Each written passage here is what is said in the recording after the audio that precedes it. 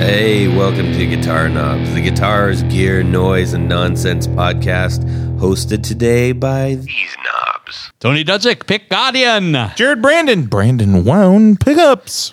Hey everybody, it's me, Todd Novak. Welcome to the Guitar Knobs. We're thrilled to death to have you along with ourselves, with us. Yes. Ourselves on the show, amongst ourselves. As like you're sitting at the table, but you're not.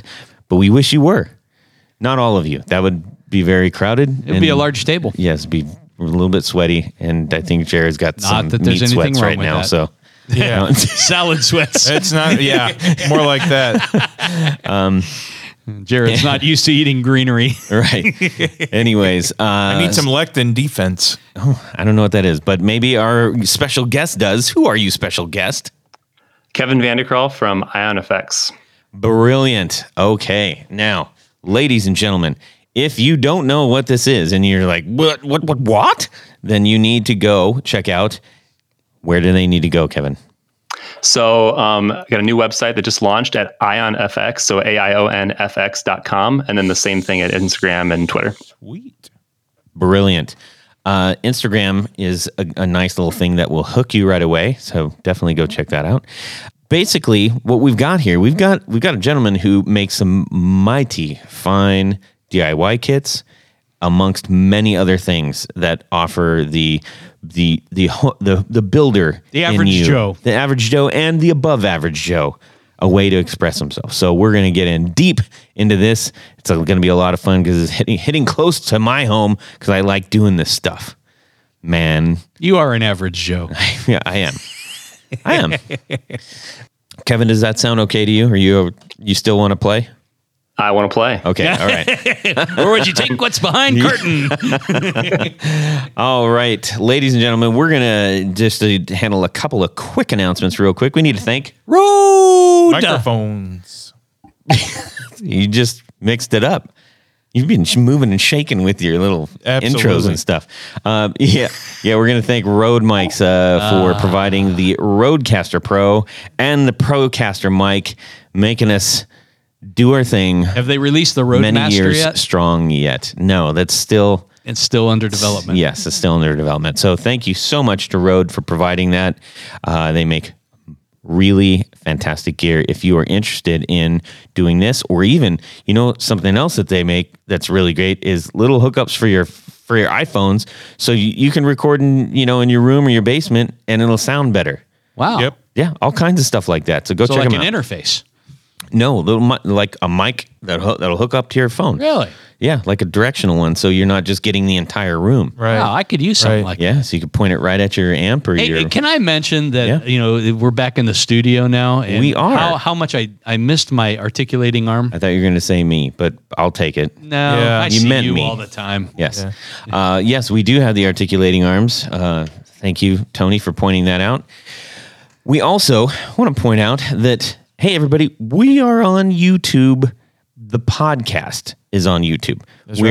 We don't have video on there as yet. Could we have our heads bouncing Maybe sometime. on there? We probably could, but we're not. Oh. But every single stinking episode is up there now. And we encourage people to listen to the later ones as opposed to the early because ones. the early you'll ones see are those sprinkled stinking. in. Yeah, I mean, we had to start somewhere. It was Everybody's dipping gotta toe in the water time. Yeah. Anyway, so check that out. 191 episodes are on there right now. What are we going to do for 200? Can you believe that? What are we going to do for 200? I don't know. I think there's going It's to be coming some up a lot faster than I thought. giveaways. I think we should do some giveaways. I think so. Yep.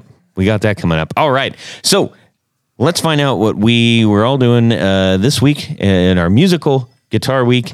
And we're going to start off with Tony Baloney. And then we're going to head on over to our friend Kevin, and he's going to talk to us about his music world. Well, inevitably, I guess I just need to stop going online because I found something for really cool. It's a cool guitar. Or you could just divert your generosity to yourself to others. I'm pointing at me and Jared. Are ya? I guess I could do that. So I don't know why I do this, but I was over on the Musician's Friend website, and they have a really cool. It's a Gretsch double cut, kind of like the the Malcolm Young model. It's that shape, if you want to call it that. But so that's a duo jet, isn't it? Well, yeah. Okay. Yes, but it's a double cut. Yeah. Yes. Gotcha. Okay. You see. Looks like you're going to need new filter drons, Tony. I think I'll probably need that. But what's really cool about this, so one, they have like, if you go to Musician's Friend, you can do like a open box search. Sure. And it's usually things that were returned with some minor problems sometimes. I've gotten some of the returns that I can't tell that they are anything but new. Yeah. Thumbnail blemishes somewhere. Yeah, this one they showed a picture of the pickup ring has a crack in it. Now, if that's the case, so this is like, oh my gosh, new. The street price is like $650. Ooh, I was close. I said $599. Yeah, you were close, but this has a Bigsby on it, so $50 more for the Bigsby. Now is that a Chinese Bigsby? Yeah, it's all Chinese. It's licensed by Bigsby. Yeah. It is licensed. But they had this for $417. So I just thought, how can I pass this up? I probably should have passed it up, but I couldn't help myself. But what's really cool about it, so it's got a gold top, and it's white on the back. Ooh, that's kind of fun. It's a dual tone paint job. Okay. And it's got the Bigsby. It's got, it's like everything that I like in a what is termed technically a solid body Gretsch. Yeah. Even though these models were never solid body. Are they chambered? They're the original ones are very chambered. If you look at like the one that Billy Zoom plays, right? He's got an original 50s. Yeah. And it is that's a sparkle jet though, isn't it? Yeah, you could call it that. I did. It's a duo jet. Okay. They're all duo jets. All right. If they have two pickups, they're duo jets. Gotcha. That's why Tony's here, everybody. That's why I'm here. Yeah. These, I guess the new models, they have a maple top and a chambered mahogany body. The old ones they had basically arched maple made to look like, what would have been like a Les Paul or something like that at the time. And but they were always fairly hollow, which is why a lot of the old Gretsches, really the 50s Gretsches, are very, very light. So they call it a solid body. It's not really. I wouldn't call it a solid body, but it's cool nonetheless, and it's going to be here tomorrow. Wow, that's exciting. Yes, so I'm excited about that. Are you sure it's going to be here tomorrow? It's tracking for here tomorrow. Brilliant. My friends at UPS never fail. That's good to hear. All right. Well, thanks for sharing that, Tony. I can't wait to see it. Yeah, I'll bring it in. I'll bring it in next time. Yeah. But you can't touch it. All right. Well, that sucks. Kevin, how about you? What's going on in your music world, man? Yeah, so a couple days ago, I noticed the Fender started selling their Kunafe wide range pickups. Oh, yes. Yeah. And I've had an eBay save search for like 10 years on the original wide ranges, and they just keep creeping up and up in price. So earlier this year, I built a guitar. I've always wanted a 72 Deluxe Telecaster, but the options were always just like either like a low budget Mexican reissue that wasn't anything like the original, pickups that just look like the real thing, but nothing like it under the hood, or you can get the original for like $3,000. And so I had the idea to build this guitar that was basically like, what if Fender made an American Deluxe version of the 72? And so like it has like a modern like 4-bolt neck, compound radius, contoured heels, locking tuners, that kind of stuff, and really, really good pickups. And so I finally pulled the trigger. I think late last year I got all the parts for it, got a custom body made for it, and decided to go with the Seymour Duncan wide range humbuckers. Sorry, Jared. But they were the only ones at the time that were doing the threaded Almaco, and the originals were like $500-600 each, and it just was not going to happen. And so I finished it like in January, I want to say it was, and it's just an absolutely beautiful guitar. It's kind of one of those like that lifetime guitar that's like, you spend years planning it and you're not ever going to part with it. Like on the new website, the kits page, there's a video on that page that you can see it in the beginning of that. But it plays like a dream. It's just a fantastic sounding guitar. But 2 weeks after it's done, I saw an announcement from Fender back in like January, February that they're bringing back the Kunifé pickups for this high-end Telecaster Custom. And it's just like, okay, that's fantastic timing. But then I just noticed a couple weeks ago or a couple days ago that they just started selling the wide range pickups on their own in both the bridge and the neck. And it's the same price as Seymour Duncan ones. And so, of course, what that means is I've got to switch mine out, not because my guitar is missing anything, but for the sole reason that something else exists that might be better.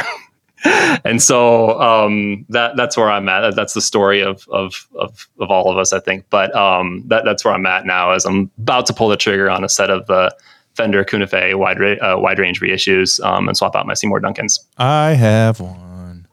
Do you like them?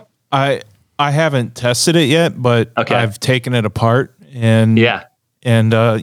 So Farco actually replaced Kunifé a long time ago, and it's pretty Explain much Kunifé real quick for anybody that doesn't know that. Kunifé is just a makeup of different alloys, and it's to make Copper. it copper, ferrite, all that. Nickel, Yeah, so iron. they Kunifé. made it soft so they can actually thread it.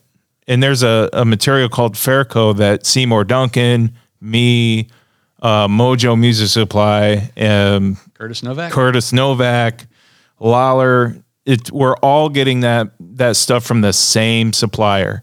And that's been around for like 7 years, I think. I don't know. I think Curtis is the one that Curtis Novak actually had them make. It's a much more affordable way of making the Kunifé, but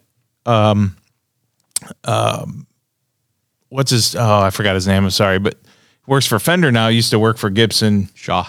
Tim Shaw bought a factory, and I'm not sure what country, but they bought the whole magnet factory. Wow. Let's say Barbados. They bought the whole thing Wow. just to make Kunifé again.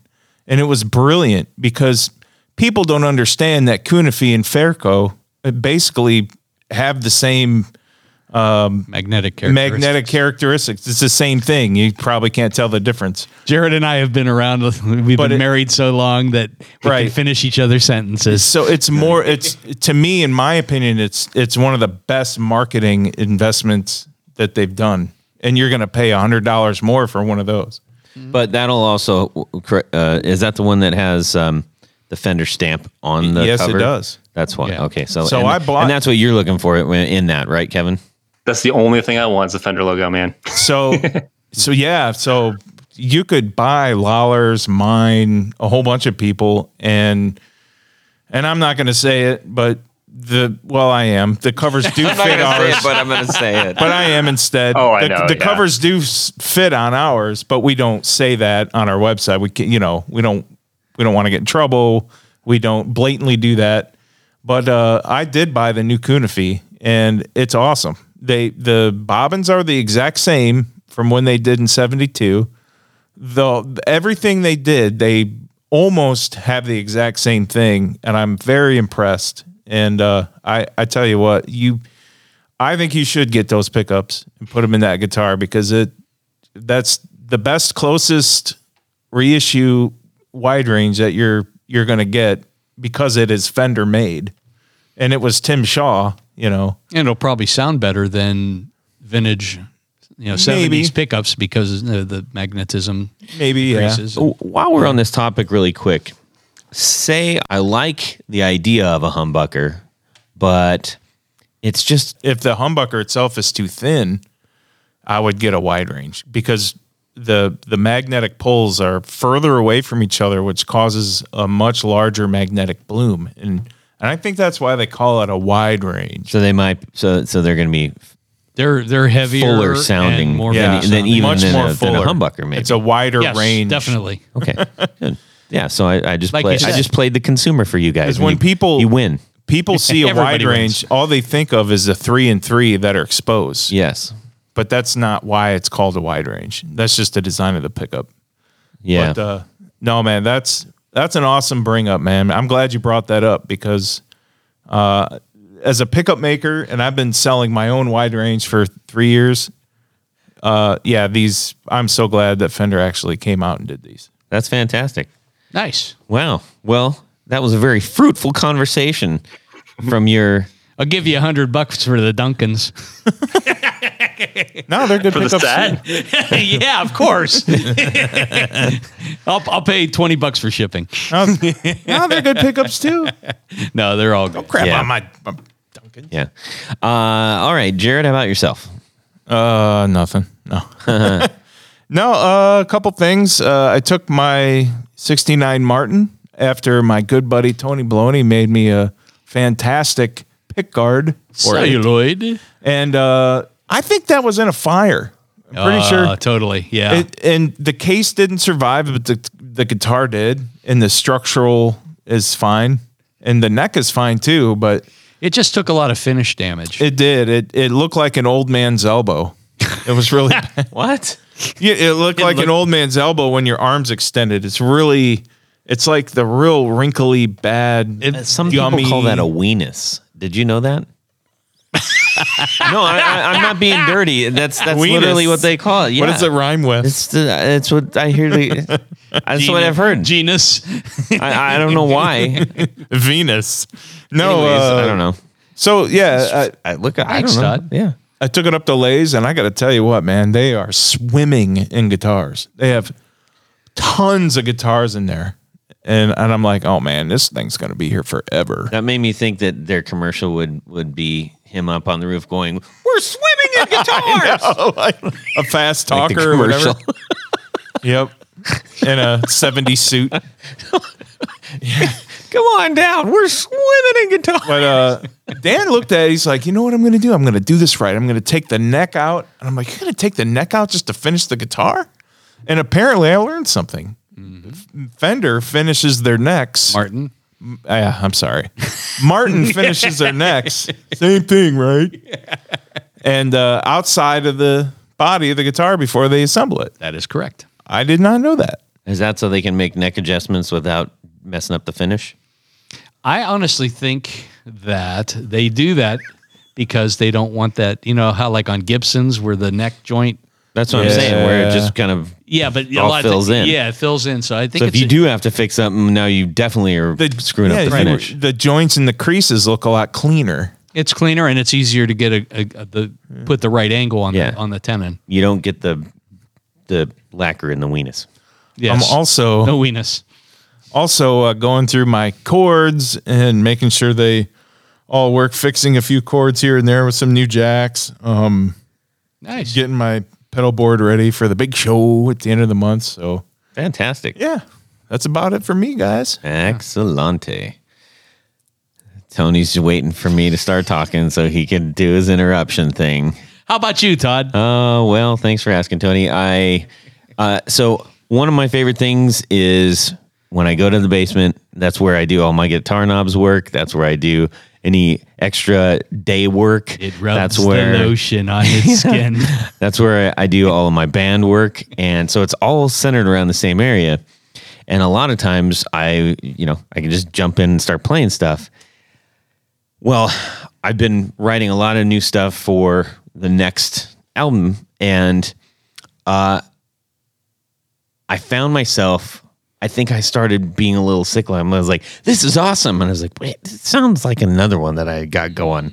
So I'm liking the things that I'm doing, but too much so. So my guitar week, the thing that I did was put the guitar down for just a little bit. No way. It's true. It's true because I would just end up homogenizing everything that I'm doing, and the whole point is to say, oh, this is a new thing. This is a thing in and of itself. It's like you got to have all the kids, but they can't be clones of each other, else it's just going to be worthless and boring. So, anyways, I found myself getting a little bit of a playing rut because I really like playing that stuff. And then any variation, I'm like, oh, here's another one. It's not really. It isn't. It's just something to keep a note of, like, oh, I could alter it or, do whatever. So Have you ever tried writing on a piano? Or are you not a player? I am not a player, and I don't know. I think it'd be weird standing on a piano playing guitar. Anyways, Like no, I Slash. tried to play piano, and my left and my right just didn't want to Okay. party together. So No, I'm just saying because that's a lot of people who wrote primarily on guitars. Yeah. When they shifted to piano, it was just a whole new vocabulary, I guess, of sound. A vocabulary of sound. One thing that I am doing though, I decided I was in the shower where I do a lot of my. I don't know about you out there, whoever, if you're listening right now. I'm listening. Think about when you do your best thinking. Some people do it while they're running. More often than not, I'm just in the shower, just like Jane's Addiction. Just when my standing wife's in the trying shower to talk thinking, to me, and that's I get it's like lightning goes off in the shower in my head. It's fantastic. I love it, and because you've become relaxed. I am relaxed, yes, in the shower, and so I started thinking about, you know what if I start focusing on some of the vocal nuances of songs that I really like, and like what kind of is that something that I can take and craft into something in a guitar aspect. So that's kind of where my head's at right now. So you put the guitar down and cleared your head, and well, I haven't got it back yet. Picked so up that was that was like 2 days ago, and I was like, yeah, the flugelphone. Flutophone. Yes. Flugelphone. Okay, you're a flutophone. 1, 2, 1, 2, 3, 4 on the floor. Hey, Jared. Yes. You mentioned earlier you were checking out all your cables and everything for the big Halloween gig. That's right. Would those be tour gear? They are. You know why I use them? It's because they're small. They're very, very, very, very reliable. Very reliable. That's extremely reliable in my book. And no, they actually fit on any jack, on any pedal. You can get different lengths. Nice. And they sign the thing on the thing when they put the thing on the thing. Do you find them to be reliable? I love them. He loves them. No, and tour- they're super affordable. They're super affordable. I pay like $3 to $6 in that range for each one. They start at $5. So you're right there. 5 to whatever. What if that's not good enough, Todd? Well, then you can lower that price. You know how you do that, Tony? buy more. Tell me. Well, you got to go to the Tour Gear website, which is tourgeardesigns.com. And then you're going to put a little /, and then you're going to say discounts, because discounts are good. That's right. And then you're going to hit another little / and say the guitar knobs. And blammo! Now you have a cheaper patch cable, and it's going to be fantastic. It's going to get sent to you. And with 5 times the reliability, according to Jared, of any other thing. Very, very, very, I think very, he said it 5 times. Very, yeah, 5. Yeah. Because I was trying to think of the word reliable. Yeah. No, Stalling. because I couldn't think of the word reliable. No, all joking aside, I do use those, and they are the best that I've ever used. They're awesome. Please try them out. Collectively, the 3 of us have used an awful lot of different brands of patch cables. Yep. And we unanimously agree that these are the best that we've used. Yes. So, anyways, go over and check that out. tourgeardesigns.com /discounts /guitar knobs and get your 10% off. All right? Do it. Yep. Okay, Mr. Kevin Vandekral from Aion FX. Give us your 4 on the floor. Alrighty. So my first one is the Source Audio EQ2. Love Source Audio. They are just a very inspiring company and making me rethink. I mean, my whole world is analog with what I do, but they do digital really, really, really well, and I love everything they do.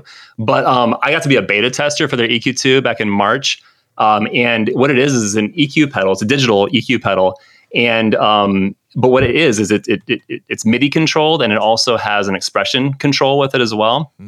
And it turns it into a game changer because if you think about it, like a phaser and a wah are both just swept EQ. I mean, if you watch them on like an EQ graph, all that is just EQ that's being swept across the frequency spectrum. And so when you add an expression pedal to an equalizer pedal, it can function as a wah or a manual phaser.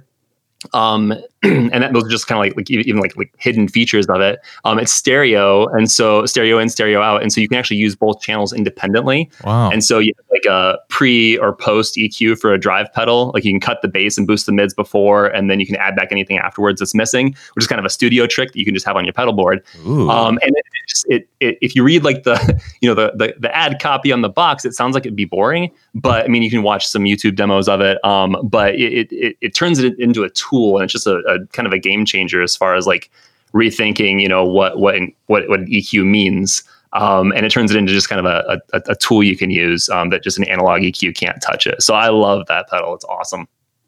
Does that have presets? It does. Yeah. There's like 4 or 8 or something like that you can access from the front of it. You can access like 100 on the MIDI control. That's I remember checking this out a little while back, and that was the thing that intrigued me. All of the stuff that you said I didn't even know, but I was like, it's awesome. That's pretty cool. Like to be able to have EQ. So like mid, like if you're playing a show, you can change your sound radically, like mid song with that. Oh yeah. Wow. And then if you have like a MIDI controller for your board, which I do on my board. If you have like a loop switcher, you can have EQ presets. The EQ is always in after or before your drive pedals, and you switch in certain pedals, and you can change the EQ with it as well, and kind of get some enhanced combinations that you wouldn't really be able to get normally. Wow! So it's a lot of fun. That's we're doing everything we can in an analog way to do everything that the Line 6 stomp does. Yep. We're not giving in. Oh my god. And others, there's but that's the great thing is like you kind of have the best of both worlds all over the place. So that's really cool. That sounds amazing. One question about that. So sure, when you input your guitar, can you output it stereo and then it's actually true stereo? Does it generate a true stereo left and right different timing type of thing?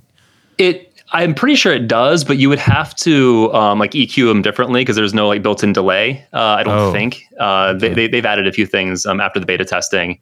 I'm not sure where they're at now, but I don't know that it can. Other than having, if you wanted to have different EQ in both channels, I don't know that it'd necessarily give you like that the stereo field that you'd get from having like a 30 millisecond delay or something like that. I'm not quite sure, but wow, that's impressive. What do you have for number 2? Cool. So I told you I love Source Audio, and so they get 2 slots. Thing is, I have the Ventris reverb and the Nemesis delay, and they're both incredible. And I didn't want to make 3 slots Source Audio, and so they have a collider, which is the combination of it has delay and reverb in one pedal, and it's all the algorithms or almost all the algorithms from both the Ventris and the Nemesis.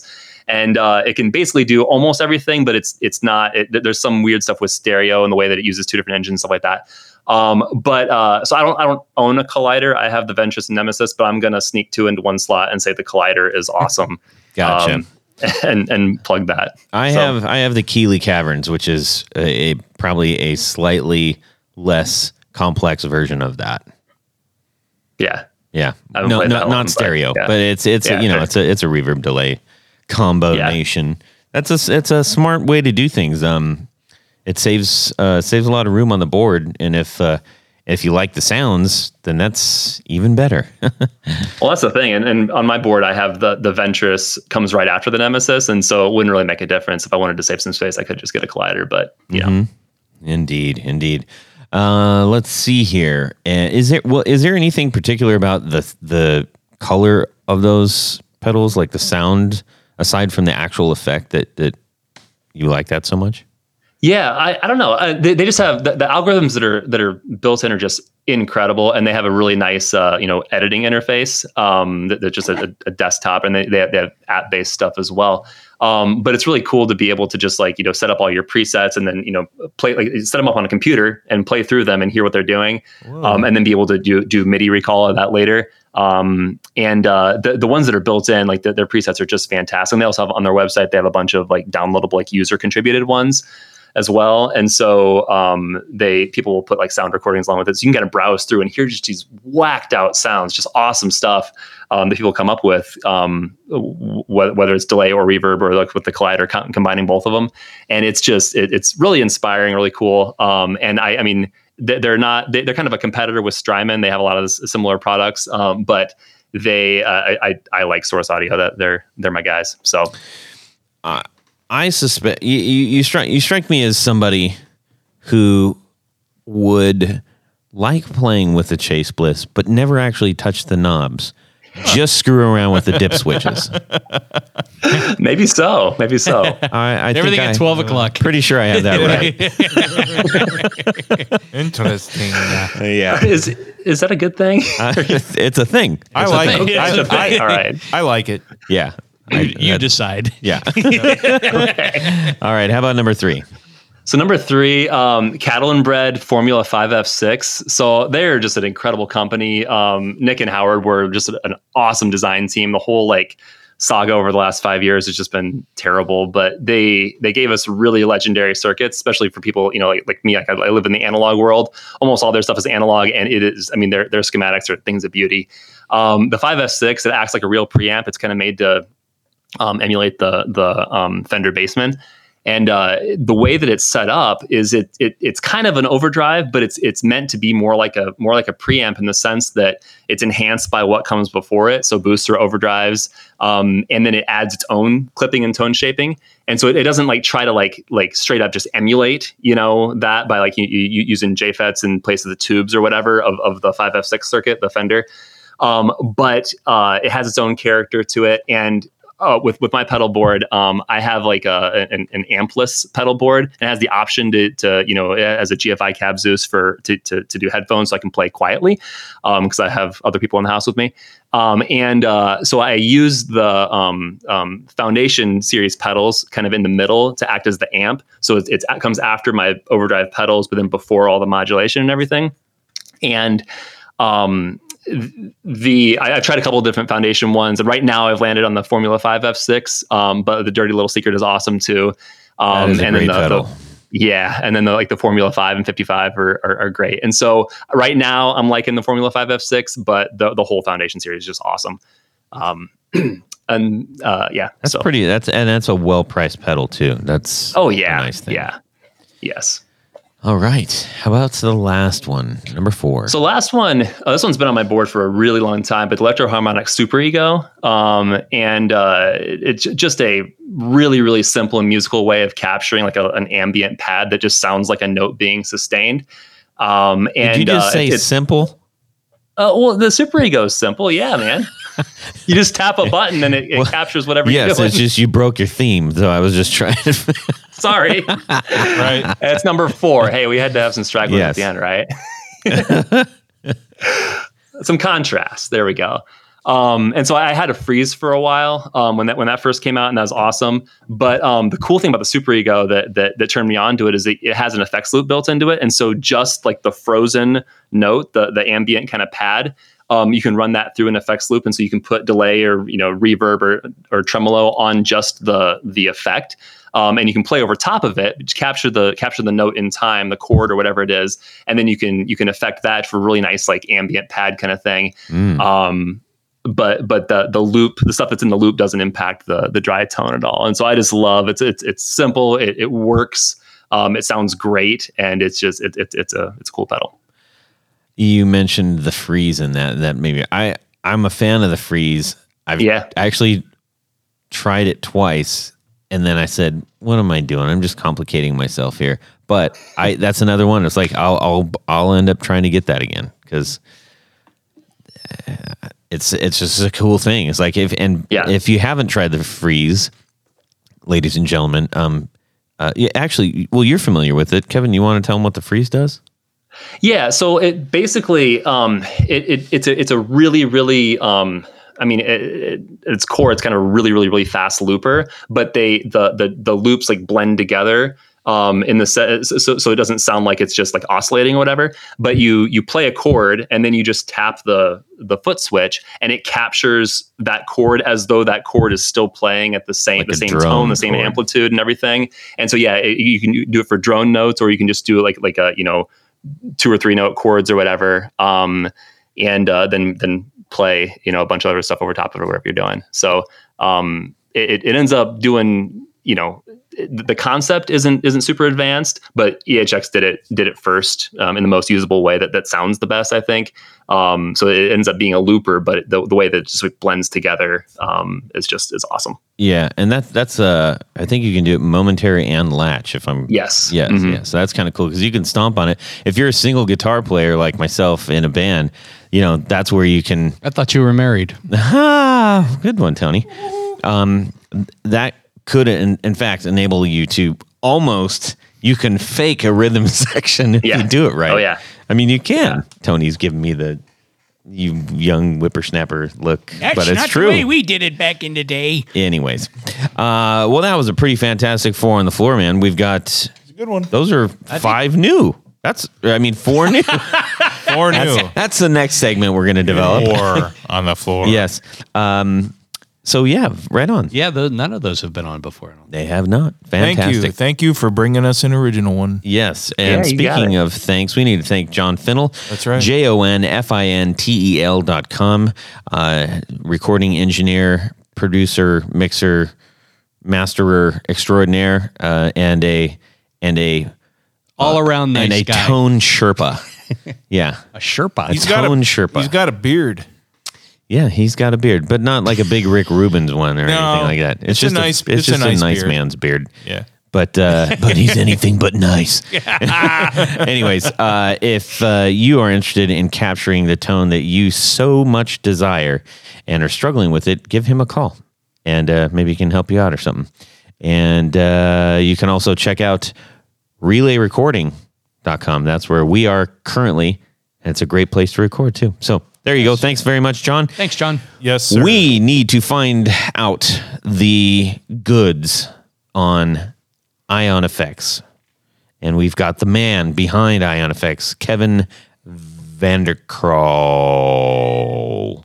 I'm going to put a big echo. No, I'm not. I'm not going to do that. So just a little bit of setup real quick. Kevin, if you may indulge me for just a second here. I was very intrigued upon finding him on, I think I found you on Instagram. That's usually where I find a lot of people. And it was actually because I was looking for a tremolo, because I'm still looking for the right tremolo. And I landed on yours and I was like, I saw the Tremulous Loon kind of DIY box. And I was like, hey, that's something cool. And I would love to build that. And then I started digging in. I was like, this is pretty solid stuff right here. And then I remember someone on the show had mentioned you before. And so we started talking. And here you are. Yep. Here I am. You are launching a new website.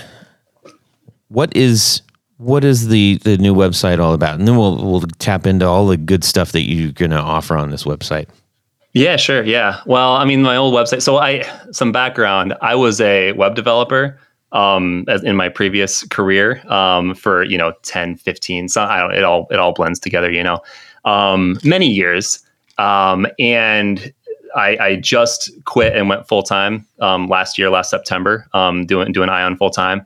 And it's the old the cobbler's children have no shoes kind of thing, where my website, since like a couple of months after I launched it, has been bothering me because it wasn't as good as the stuff I would make it work, and it just didn't. I thought of I've been making this list for just a long time of all the things I could do better on it, and so this is kind of my hunker down, take a month off of everything else, and just do what I had in my head for a really long time, and I'm pretty proud of how it turned out. So fantastic, and so that will be a shopper's paradise, if you will. Oh yeah. And awesome. Now, on that shopper's paradise called Aion FX, what can people get there? I have two main, I guess you'd call them product lines. I don't think of myself as a product person, but I think of myself as a DIYer. But there are two different types of things you can get there. One is the circuit boards. Now I have about 100, maybe 100 odd different circuit boards on there, and each circuit board represents like a different pedal. The circuit from a pedal that you can build. You can get the circuit board and build your own with the circuit board and then some documentation that comes with it. But you buy your own parts and everything, and then you follow the instructions, and you usually will have a working pedal at the end. Depending on if you bit off more than you can chew or not. Usually. And then about 2 years ago, so I've been doing that since 2013, I think was when I first started selling the circuit boards to people. And 2 years ago, I launched the kits. And so that's the other thing you can get is that some of the circuit boards, I have about 10 of them right now, but you can get full kits of them.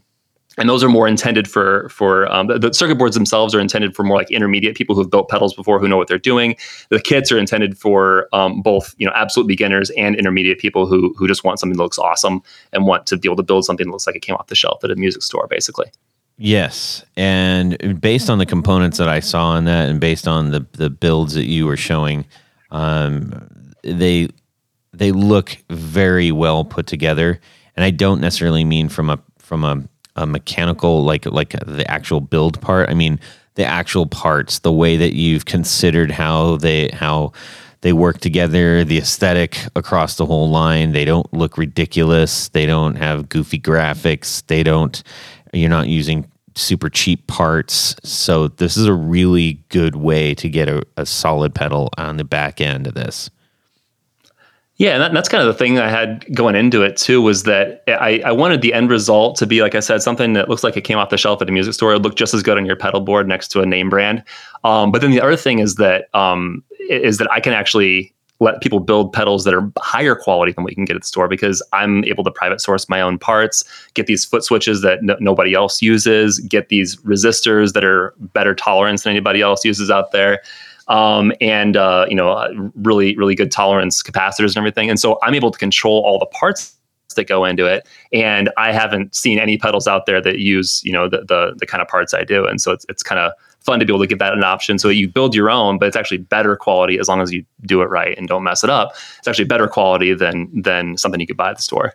Nice. So do you have the ability to do like custom labeling on the actual parts as opposed to I always get mixed up whenever I'm doing things with the stripes on resistors and the things like that. When I first got into it, I said, okay, like the thing that took me the longest, and I've been doing electronics for over 10 years now, as a hobby and now as a job, and I still don't like necessarily trust my ability to read resistors if it's a mission critical thing, just because like a 12K resistor is the same front as it is back, so that one you always get right. But other ones, like you might mix up, brown and red. You might mix up, green and blue. And so if you mix one of those up and you get the resistor around, you're either looking at this chart, staring at this chart, trying to decode it. And then you either have wasted a lot of time and got it right, or you've wasted a lot of time and got it wrong, and you screwed everything up. And if you're colorblind, you're really screwed. Yeah. Or you're just measuring everything with a multimeter. And so when I got into one of the first things was like, okay, if I'm going to do this, I want these kits to be way easier, because that for me, like the learning curve was the worst part of getting into DIY. It's really, really steep. And so when you buy a kit and you're given this, bag of resistors, and either you're going to get 23 different bags that all have like one or two resistors in them and are labeled really nicely, but it's so much plastic, or you're going to get a bag, depending on who you buy it from, a bag just all full of a bunch of blue resistors with these stripes on it. And then maybe if you're lucky, you get like a piece of paper that has the decode, the color coding key to it. And the idea of me selling something to somebody and telling them, okay, now here you go and do this. The first thing I did was I figured out where I could get like private label, like source my own resistors that it just made for me, that have the value printed on them instead of the color code. And then while I was at it, I also made them like 0.5% tolerance, so they're way better than what you can get at Mouser or anything like that. Nice. But and their audiophile quality and everything, and so they're higher quality. But the main thing is just having that value printed on there. So can you purchase those components by themselves, or are you only do those only accompany the kits?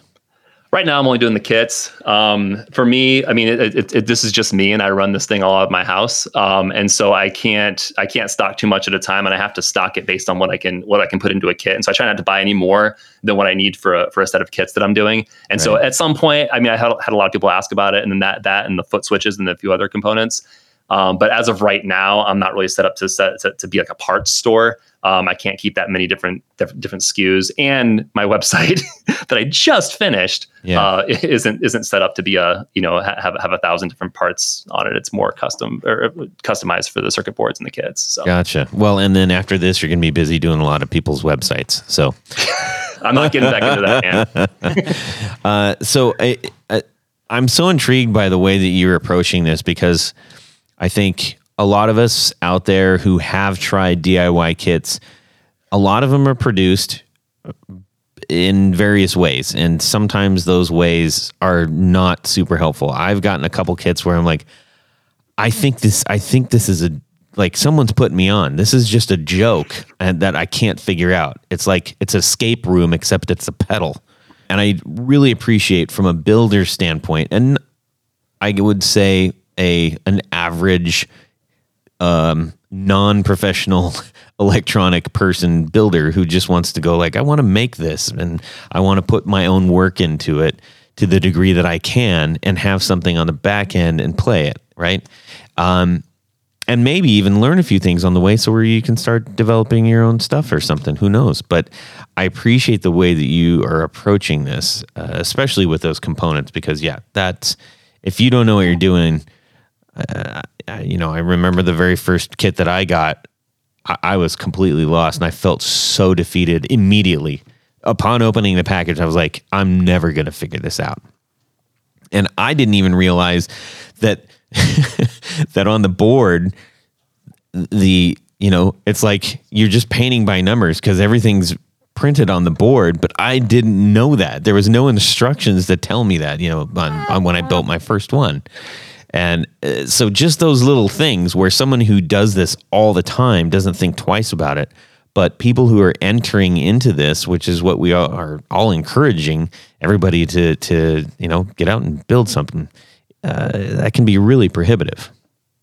Yeah, and that's the thing. Like I'd had people. I mean, I'd been doing this, for about 5 years or so before I started doing the kits, and I'd had a lot of people ask, like, "Hey, can you do? I don't like to shop on Mouser, where there's 10, 20 different filters just to find like one resistor, and it's intimidating. Do you just sell the kit?" And I was just like, my answer was just always like, dude, I don't want to do people shopping for them. I don't want to be that where all I do is I'm just like your guy who goes out and gets it for you and brings it back, like your Uber Eats driver or something. You're the finder. Yeah, you're the finder. And so when I first started like thinking through, okay, taking it seriously, I'd gotten a lot more people asking, and I'm just thinking, okay, if I was going to do this, what am I going to do to be different, to make this rewarding for me, to not just be another guy doing kits, to improve what's going on out there. And so my thought behind it was just, not wanting to do people shopping for them. How can I just rethink the entire way that the build process goes, and not just say, okay, how can I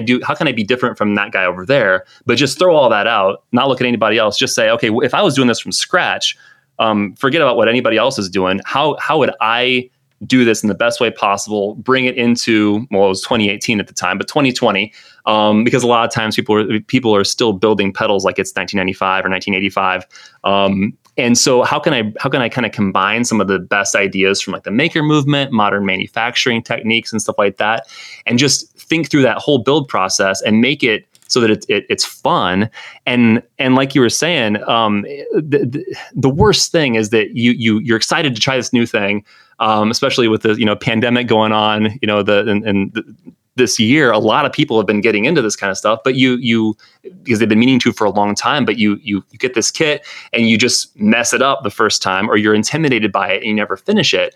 And then what you don't have any kind of reward from it. You're out, $80 or whatever, and you have a frustrating experience, and you got a box full of junk that you don't know what to do with. And so the idea is that, like, okay, how can I basically make it so that somebody buying one of these kits, they don't need to know anything, but how can I make it so that they have the highest likelihood of success when they build one of these kits, so that then they get that they miss out on all those terrible things, and they get the reward from it, which is having a working pedal that's awesome, that sounds great, that they built themselves. And so when I thought through everything, I thought through like, okay, those resistors were one thing, but then I thought through, okay, what's the other terrible part about building pedals? The wiring. It's the worst. And so, well, I mean, the maker movement, the broader maker movement has figured that out for a long time, where you use like these Molex connectors for everything, like these just wire assemblies that just kind of snap in. And so I designed all these these new circuit boards and the kits around this kind of modular system, where you have the foot switch bypass board is one module, and then you have the input output, like the input output jacks and the DC jack are another module, and then the third module is the main circuit board that has the pots and switches attached to it. Ooh. And so when you're wiring, you do those three things separately, and then you just screw them into the enclosure and snap it in, and there you go. There's no wire stripping. There's no cutting to length. It isn't just like, here's a spool of wire and then you're on your own from there with a little diagram. It's just, there's only one place they can go. And then if you mess up, you can just unsnap it and screw it out. You don't have to desolder anything if you need to troubleshoot, or if you want to do modifications or anything like that. And so the whole way that it's thought through is that it's beginner friendly, but it's not like dumbed down at all. It isn't like a reading primer, C spot run kind of thing, where it's dumbed down and you're going to move beyond it. My hope is that if you're an intermediate builder, somebody who's been doing it for a while, that you would still have a blast, building these kits and end up with something you're proud of. And maybe you learn a few things, maybe you learn a few things about making your builds more modular and stuff like that. And that it would be a thing that gets more people into the DIY hobby, because it's such a fun, rewarding experience, very addictive. But then also that it's something that you can keep doing. You're not going to get to the point where the kits are just too dumbed down for you, because they're fun, and they're good quality, and they're better than what you can do on your own if you're just downloading some schematics and then following like a tag board layout or something like that. So that reminds me of the experience of when you start building, like when you're really young and you're like, you get your first like model car to build. I think that's still a thing. People still building models, maybe not as much anymore, but when I was growing up, that was like, man, building model cars was like, and planes and all that stuff was my thing. And when you first start out, your parents aren't going to let you use the glue that all that all the neighborhood kids are out there not gluing things together with. And so you have snap kits. They were Snap-on. Literally, there was a brand called Snap-on. Was it Snap-on? No, that's the tools. That's tools. Yeah. But there's a snap. Anyways, there was a snap thing that you basically snap them all together. Rice Krispies. Right. It was Rice Krispies brand from Revel models. And then snap togethers. Yeah, snap together. So it was foolproof, and you just put them together, and you're like, ta-da! But they were always janky. They were never right, and you didn't have there was no risk factor. There was no vulnerability. It's just like, well, it's going to work. It's like, you can't mess it up, really. But when you graduate to the next one, you're like, well, I got to put this together and glue it, and if I mess it up, and there's a little bit of tension and risk, and I got to try, and I got to work hard at it, and that's kind of the rewarding part. So that's all that reminded me of. Very nice. Yes, thank you very much. All right, claps all around. Now, as far as your kits go, this was the one question I was like, there are so many pedals out there, and you said you've done over 100 of actual boards and stuff. Mm-hmm. You've chosen a couple kits, and the one that I found was the Tremulous Loon, which is a pretty obscure, I would say it's relatively obscure pedal. Why that one? And how does your choices for what you're choosing make their way into the kits? Yeah, so I have a bit of I would say like an advantage over some of the people like build your own clone or who just do kits, because my the circuit boards, just the circuit boards, those always come first, and they kind of act as like market research. And so I can put a circuit board out there, and it takes, a while to do it, but nowhere near the amount of effort of a kit or the expense. And so I can put that out there, release it, and then watch it and see how people respond to it. Do people like it? And then I take the most popular ones. And then those are the ones that end up getting the kit treatment. So I have some built-in market research, kind of like the ability for like Burger King to watch where McDonald's is putting them up and then do it across the street. I can kind of watch that, and I can see which of my products are doing well, and then only do kits of those. Whereas some of the other ones, like if they put out like an obscure kit that is awesome, but people just don't get it, then they're out all the product for buying all the parts for those kits, and then they're on the shelves for a year before they sell off or sell out or whatever. And so for me, the two things are, first of all, how well does it do? Like, are people interested in the circuit board? People like it. But the second thing is just having a broad selection, so that people who want kits, they're not going to come to my site and say, well, there's not a tremolo, so I'm going to move on. It's just like, well, here's this tremolo. The source circuit is pretty obscure, but it's pretty similar to other stuff out there. And you're going to come here looking for a tremolo. This is the best analog tremolo you can find, just because it has fine grained control over the waveform and everything. And there's nothing that other than like digital, like tap tempo and other stuff like that. There's nothing that you would want out of a tremolo that this one can't do. And so it's kind of that the Luna kit was more out of trying to get making sure that I had the bases covered. And so even though the Tremulous Loon isn't the most popular of pedals, it is pretty popular in the DIY scene, and a lot of like commercial pedals are based off of it. But the idea behind that was just that I don't want anybody to come to my site and then say, well, you didn't have a tremolo, that's what I'm after, and then go. So if you want a tremolo, here's an awesome one. Well, you bring up the fact that it isn't the most common. Like, you don't have like, oh, here's the Tube Screamer or something like that. Right, so yeah. Because that there's no it just doesn't have that extra like, ooh, this is going to be something even more special beyond the fact that I built it, right? That is something that was the next like little ding that I saw. I was like, okay, cool. This isn't just another 3-knob tremolo that I could get anywhere. This is made from a more obscure one. This is very interesting. What is the most popular circuit? The most popular circuit on my site. The most popular, what's your big buyer? So the Centaur, the refractor, probably at least 2-to-1 on everything else, I would say. Okay. That's the bread and butter. So the refractor is a clone of the Klon. Yep, clone. Yep. Klon. Centaur. The refractor. Cool. Yep. Well, I figured it was going to Awesome. be, one of those ones that probably people can't shell out the money for, but they can build on their own. That's really cool. Yeah, it's a good intersection of like, it's a super popular circuit, and it's one that everybody's heard about, but the actual one is there is an economy of price. Now, there isn't an economy of price with like the Tube Screamer clone or whatever, but with the Centaur one, there definitely is, where you're definitely saving a lot if you go with the kit route. A lot. A really, really, really, really, really, really lot. That's a lot. That's what Jared would have said. I would have said very a lot. Very, yes. Very a lot. So it looks like almost all of your kits and boards are based on other existing pedals. Are there any? I mean, do you sometimes feel like it's like proprietary types of things that you're copying, or what's your take on that? Yeah, so this is a big topic of conversation in the DIY world.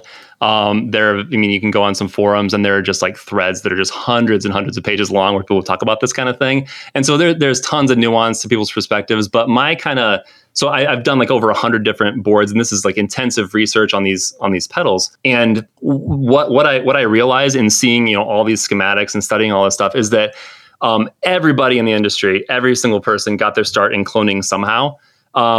So even if you go back to, I'm not even talking like boutique stuff that's all based on the Tube Screamer. I'm saying like, let's just look at the Tube Screamer itself. And so this is like one of the most cloned circuits in all of history. It's the basis for like almost all of the boutique pedals out there. And the thing is, though, is once you see all the schematics that are from around that time, you see that the tube screamer is kind of just a tweaked clone of something that came before it. And that's a tweaked clone of something earlier and on like that. And so you go all the way back to like when they first started using op amps in overdrive pedals. And so like the MXR Distortion Plus is like the first like solid example, which is like 73, I think. And it's basically just op amp gain control, hard clipping diodes to ground. And then it's kind of well known for like the tone changing as you turn the gain up, because that's the way the gain structure is set up. So 1976, Maxon in Japan puts out the OD880. And so this is tube screamer came out in 79. So this is 1976. And the OD880 is just like a distortion plus, but then they change the gain control so it doesn't change the tone as you turn it up. 77, you have both Maxon and Boss that both put out new overdrive pedals. Boss has the OD1, which is just an OD880, but the diodes are moved into the feedback loop if you're tracking so far. Maxon puts out the OD855, which is a distortion plus, but the tone control, it has a tone control before the clipping stage. And this is exactly identical to the tube screamer tone control. And so by the time you have a tube screamer, it comes out in 1979, there's nothing original about it whatsoever. It's just two blocks. It has the clipping section from a Boss OD1, and then it has a tone control from OD855. And then they put the tone control after the clipping stage instead of in front of it. And so when you have this broad view of seeing like all these different, schematics, you can kind of piece together a story of like these two Japanese companies, Boss and Maxon, that are going back and forth, kind of corporate espionage stuff, looking at each other's products, tracing each other's pedals, developing new ideas, and then stealing each other's innovations. And the result is this tube screamer. But the thing is, like Maxon, probably didn't know what they had when they came across when they developed the tube screamer. Because like for them, it was just the third version of the circuit they've been working on for a few years that came from the Distortion Plus, because engineers don't like see outside that forest of the circuit they're working on. And so it happened to catch fire in the United States. And so now we study it, we look back, we care about its history, kind of a survivorship bias, because you don't really hear many stories about like Yamaha or Washburn pedals from the same time period. But like even after the tube screamer comes out, Boss took the circuit and added, asymmetric clipping diodes to make the SD1. They didn't see the tube screamer as like game over or something that couldn't be improved. And so I bring back to what I do, and I look at it more as like research and trying to get as much information out there as possible than I am like trying to take a cut of the pie of commercial pedals. And my biggest goal is to try to make it easy for people to build their own pedals and get into electronics and understand what's going on, and to make more people who understand and appreciate what's going on in these like 40-year-old analog circuits. And so for me, like there's not really any indication, I don't think, that DIY pedals, that what I do or what anybody else is doing actually cuts into the commercial sales of the pedals they're based on. And I kind of think of it as it's probably more likely that it helps with added publicity. So if I take apart like a Pete Cornish pedal or something like that, he advertises on his site, he says, this is a completely original circuit. But then you get it and it has tape on the back that says, warranty void if opened. And then you open it up and it's gooped and everything. And you don't want to just, void the warranty on a $600 pedal. And so most of his stuff, nobody's looked inside it. But I've traced 4 of them. And the thing is, like, all I've done is confirmed, that he's the real deal. So the ones he says original, I've confirmed they're original circuits. I've never seen anything like them before, and they're really, really good. And so have I convinced anybody not to buy a Cornish pedal? No, I don't think so, because they were just they weren't going to spend $600 on it anyway. And the ones who were going to spend $600 on it, they're going to do it no matter what, because they want the name brand. Collectability. Yeah. Oh yeah. And they want the they want the name on their board. And to be clear, the work that you're doing is you're not taking a circuit board from, that thing, duplicating that exact circuit board. Yeah. You've put your time and trouble into researching, developing, and figuring out what needs to go where. For sure, yeah. And it's not a replica. It's not a ripoff. It's just the same parts arranged differently in a different package and in a way that you can, when you build it, you can understand it and see what's going on. And the end result is that like Pete Cornish gets a better reputation from it because people know he's the real deal. Yeah. I have to say, when you're talking about the tube screamer and all this thing, it kind of sounds like me explaining the difference between Kunafi and Farco, except for you do a much better job. Yeah. And you're much more thorough. So I want to compliment you on that. Oh, thanks. I hope it's interesting. That's just, I live in this stuff. And so it's kind of like I have like a murder board where I can see all these connections between things that are going on. And it's just that where you see, the more you see it, the more you realize, like, I mean, like Cornish isn't even, I mean, most of his early stuff, like the G2 is based on a Big Muff. The ST2 is based on a Color Sound overdriver and stuff like that. So he got his start in cloning too. Mm-hmm. Most of the boutique industry, like I said, goes back to a tweaked Tube Screamer or a tweaked Big Muff and stuff like that. And so my perspective is just that, like, if somebody traces your pedal and they find out that all you did was take the buffers out of a Tube Screamer and that is what sinks your business, then you don't have much of a business. But like if you have an original design that is worthy of all this hype, then you don't have anything to worry about. So people will still buy your stuff just as much or even more because you've been vetted as the real deal. And so for me, it's like imitation is the sincerest form of flattery. And if you have a good circuit, you got nothing to worry about if your schematic is out there, Yeah. Good point. You're incredibly well spoken, my friend. I really appreciate it. And I mean that sincerely. This has been a very informative and interesting discussion. And I'm really thrilled that we got you on the show. It would have took me 4 hours to tell everything that you told tonight. Yeah. And all I could think about when you started that last portion, when you mentioned the Washburn pedals, all I can imagine there's one guy out there who's listening who was shocked out of his coma of listening, and his eyes welled up with tears, and he looked behind him at his bookshelf, in which he had his collection of Washburn pedals that no one understands, with the original carrying case and boxes. That's what happened. Yeah. So congratulations, you destroyed someone out there. Yes. Yamaha and Washburn made awesome pedals in the 80s, but it's just that it's the Tube Screamers to the point where people actually care about the history. Yeah. I love Yamaha and Washburn pedals. They're awesome, and I hope nobody else loves them because then they stay cheap. But I've got some. Like, everybody talks about it and studies the Tube Screamer and finds out all this. They interview Tamura and the people behind it and everything, and people care about it now because of what it turned into. But when it was happening, the people who were building it didn't know what they were doing. They didn't understand the significance of this one pedal in contrast to the 3 or 4 that came before it. You know what I mean? Indeed. Ladies and gentlemen, this has been fantastic, which you already know. You're saying that to yourselves, and as we are here. So Good one. Thank you so much. So we're going to get into what people can do at your site and all that business in just a little bit, but Jared he's going to chew the microphone into shreds if he doesn't get to do his thing here. Exactly. It's my turn. Okay, I'm not upset. So this week's Would You Rather is very, very interesting. So interesting, I'm going to sing it. And this is what I'm going to sing. Would you rather? Oh, man, Tony, you just janked him. Oh, would you rather? Would you rather? All right. This week's Would You Rather is from Tig Harmon. And it's probably, and I read through it here, and this is probably going to be my favorite. Really? Wow. Because it's funny. Wow. I love this one. So you walk on stage in front of 1 billion people, and the billion's not there, and your guitar strap breaks. You're Snap. like, oh no, my guitar strap. Oh. So you go to grab another guitar strap, and for some reason, it's just the way it is, there are only 2 options, and neither are adjustable. One is so short that the guitar body is up on your chest, and the other one is so low that it's well below your waist. So Knee length. Right. So I hope you have an Explorer to rock that long strap with.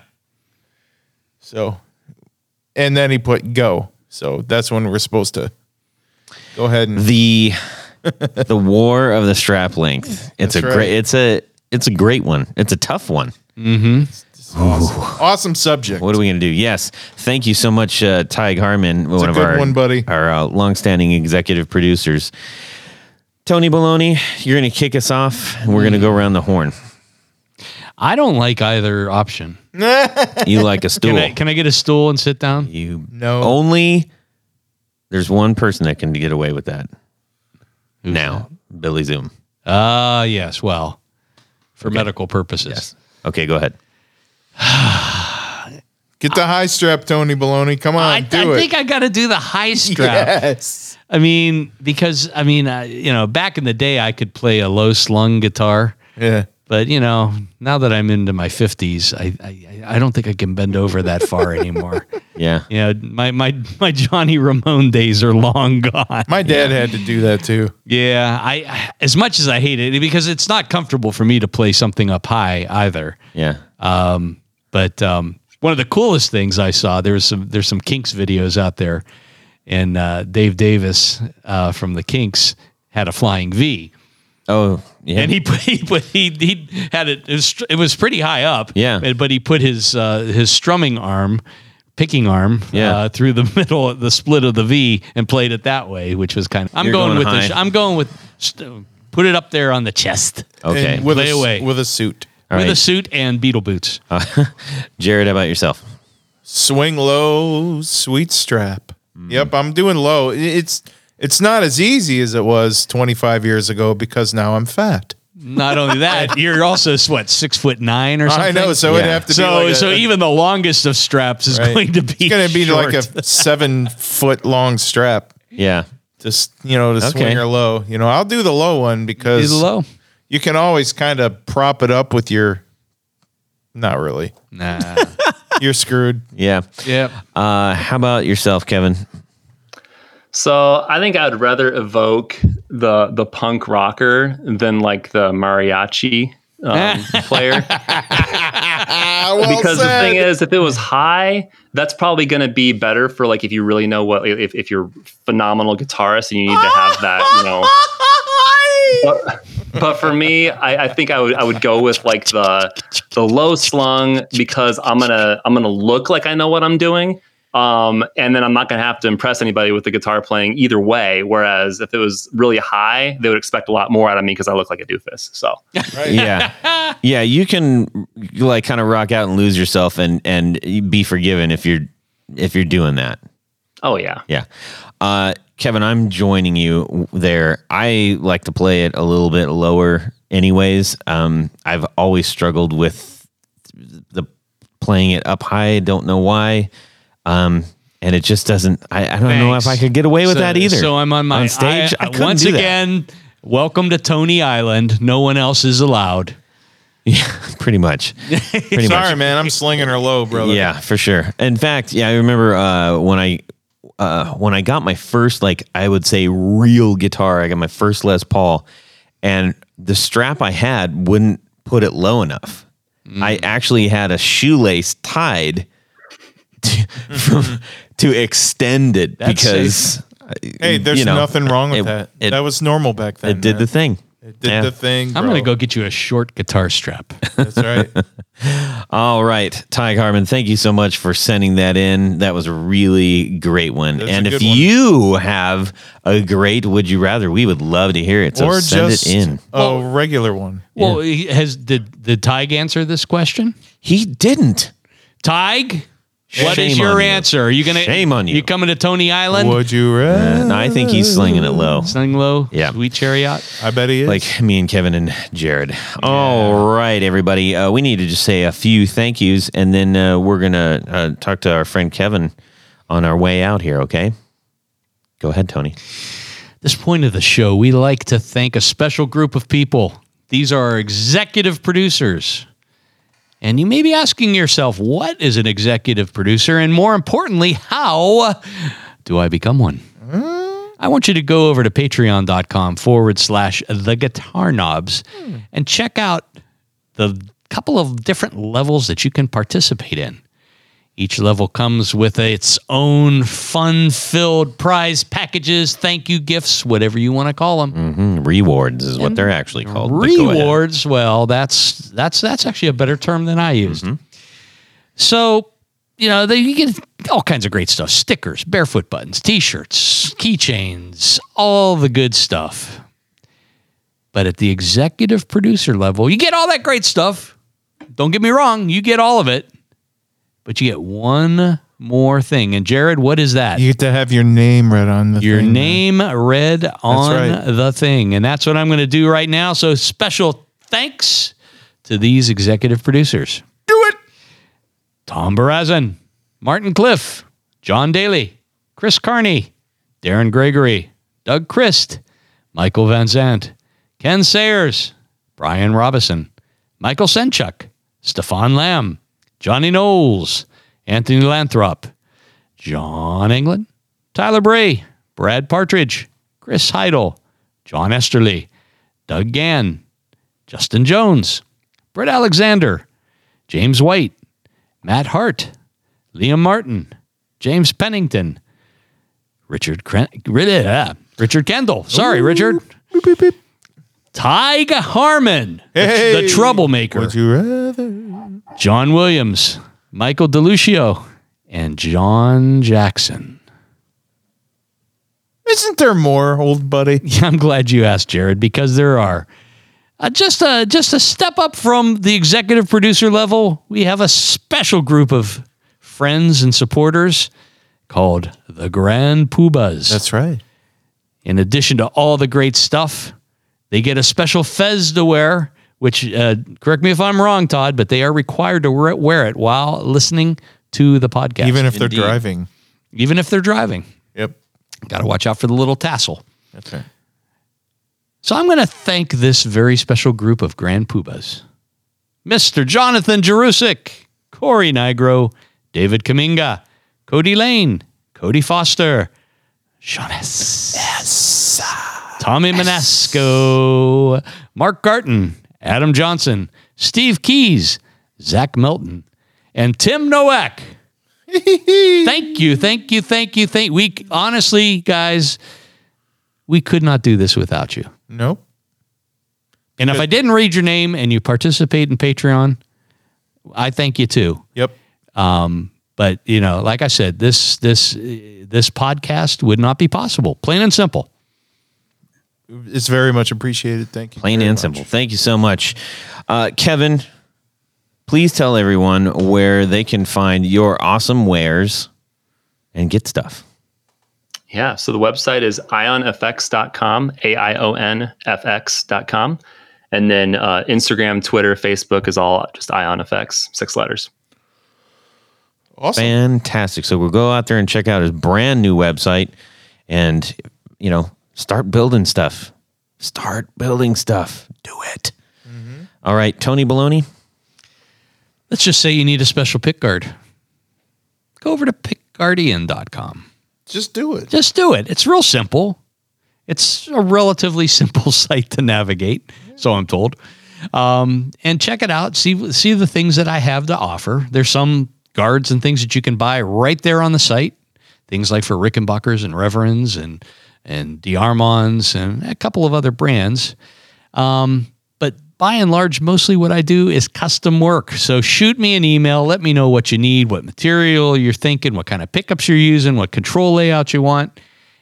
I will take care of it, and we'll make something that works for you. He always does. And if you need pickups, I have a few announcements to make for Brandon Wound.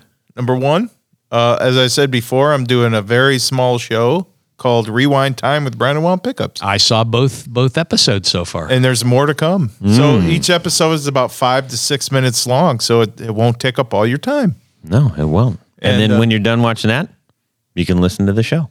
That's right. Yeah. All on the same thing. I talk about the guitar knobs after each episode to remind you about the guitar knobs. So excellent. Go to BrandonWoundPickups.com. I've got a sale going on as well. So with the code football, all lowercase letters, football will get you 15% off on everything except rewinds, modifications, and the limited edition stuff. Now, is that how long? Is that football or soccer? That's American football or soccer football, whichever one you prefer. How long is this lasting? Because if somebody listens to this 6 months from now, it's going to go probably to the end of November, so we're good. November 2020. Yep. So check out my stuff. My shtick is vintage stuff. To make look old or new or whatever. And if you need something that you see that I don't have, please shoot me an email. Fantastic. You can send me an email, todd@theguitarknobs.com. You can send me a DM on Instagram. I'd love to hear from you. And send us your Would You Rathers. Ladies and gentlemen, thank you so much for joining us. We want to say a massive thank you to Kevin Vanderkraal of Aion FX. Thank you, sir. Thanks, buddy. Thank you. You got it. All right. Have a fantastic guitar week and subscribe. Yeah. I don't recall eating lettuce. That's Tony. Here's Jared. Hey! Eon. Baby New Year with the big ears. What and is it? Eon was those ears. Those ears. Aion. A dentist. Do you know what a salad shooter is? I can Google it real quick Right? and then pretend like I know. Well, Yukon Cornelius was in Rudolph the Red-Nosed Reindeer. No. Yukon Cornelius. Yes. He's yes. At Aion. You gotta get that looked at, man. And Hopefully, I've shot it all out. Oh, no. That was Kevin, are you still alive, buddy? I am. Yep. Fantastic. nice. And then they had the whale, and the whale had a clock on him. Oh, this is sounding like an Now it's acid getting trip. What? What the? Okay, Who are you doing, dude? I don't know. we haven't seen each other in a week, so this is what happens. Not good. If you've decided you made a terrible mistake by coming Too on. late now. Go take care of his salad shooter. Well, that's it for these knobs.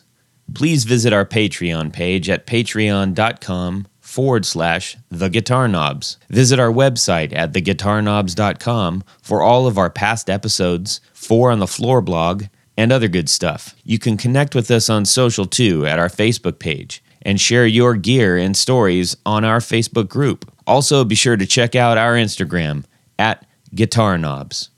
Catch you next time.